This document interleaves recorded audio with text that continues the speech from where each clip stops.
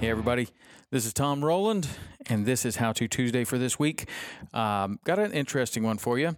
When my kids were very, very young, it was very important for me to teach them how to fish and keep them engaged in fishing and keep them interested. So we had a guest on for a past How To Tuesday, Gene Jensen, who's Fluke Master, and he gave us some cool ideas on how to keep kids involved. He was talking about using a 1/4 ounce nut, tying it onto the end of the rod and casting it a 5-gallon bucket, which is interesting. Very good. That's certainly cool for a kid, especially if you don't have access to water, like the drills that I'm going to tell you right now. So, in order to keep my son and both my sons interested in fishing, we wouldn't always have time to go fishing, but we always had, a few minutes where we could step out to the canal. We live on a canal, and so the access to the water is immediately behind the house. This could be a swimming pool. This could be a lake. This could be, wherever you have access to the water. A swimming pool is ideal.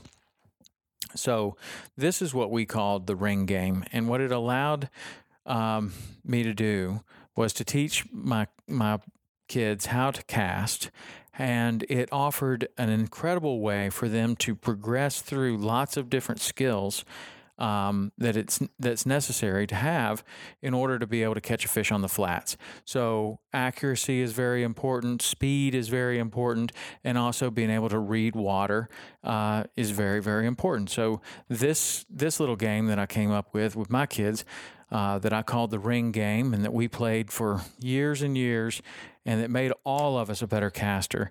It did accomplish all three of those things. It definitely helped us all to be more accurate. It helped us all to be able to read water a little bit better, and it also helped each of us to become faster. And this is how it works. We did it with spinning rods, but you could do it really with any kind of rod. You could do it with bait casters or fly rods, either way. So what we would do, I would have my little boys standing next to me, and I would usually have them on my left because I wanted to swing the rod to my right. But if I wanted to make things more difficult, I could have them stand just to my right, and I would have to make an overhand cast, which would simulate, some sort of an issue where I couldn't cast to the right. But if I'm going to be the most accurate, I'm going to swing the rod to the right, and that's how I can cast the most accurately. So I put my son on my left, and I would have him throw. And at this point, this was like one of the SpongeBob rods or some sort of little Zebco push button rod, and we would have just a little weight on the end of it, or a jig or jig head, or like Gene Jensen says, a 1/4 ounce nut tied onto the end would be perfect. And he would cast anywhere out in front of us. And when that 1/4 ounce nut hits the water, it obviously makes a little ring. Well, I would have until that ring disappeared to be able to throw my jig into that ring, right? So it's like a hula hoop. And if you can do it really fast, the ring is very visible in the water.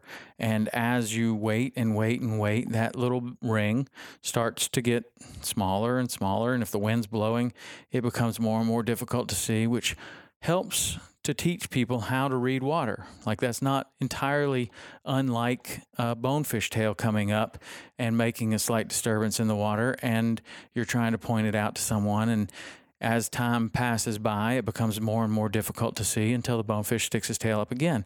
So that's the beauty of this drill, the ring game.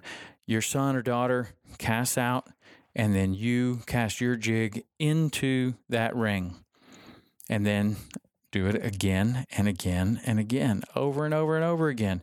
And what I would do is I'd have two boys out there, Turner and Hayden, and Turner would cast out there, and then I'd cast right into his ring. Hayden would cast out there, and I'd have to reel in super fast, get the rod ready again, and cast in there again to his ring.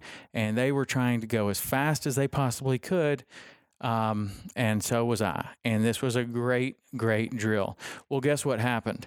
As they start getting better and better and better, the game progresses to where they want to be the one that throws into my ring.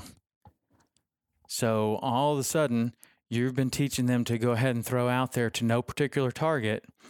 And now, the desire is that as they watch you hit this ring over and over and over again, now they want to be the one to do it. So now the game flips and I throw out there, I make a ring, and they try to hit it with their rods. And this is a game, literally, we played this for hours. We had as much fun with this as we did fishing. And it taught lots of life lessons. It taught certainly how to be an accurate caster, certainly how to be very fast, certainly how to read water. But it also taught how to be good at anything.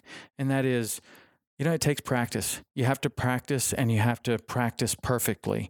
And in drills like this, if you're just out there casting to no particular target, you're maybe getting more familiar with the rod. You're maybe, kind of getting to be a little bit better caster. But until you start to actually cast to a particular target and do this intentionally, that's where you have perfect practice, and that's where you start to get a lot better. And if you can, what I found with my boys is this translated into lots of things. It translated into wrestling practice. It translated into schoolwork. It translated into all kinds of different things where they now know that they became very good at something. Now they can become very good at anything. So whether it's fishing, casting, or whatever, this ring game has applications far beyond just getting someone interested in fishing and keeping them interested in fishing.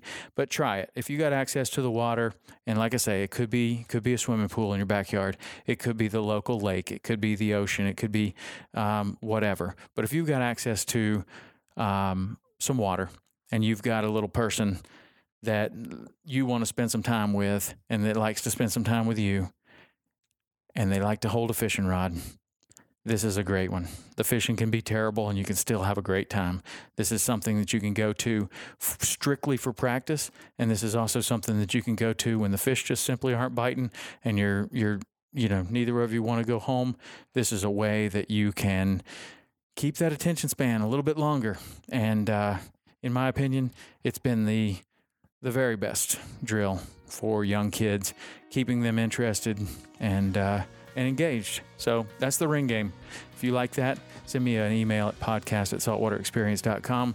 Let me know if you're having some success with it with your kids. Also, if you could drop us a rating and review on iTunes.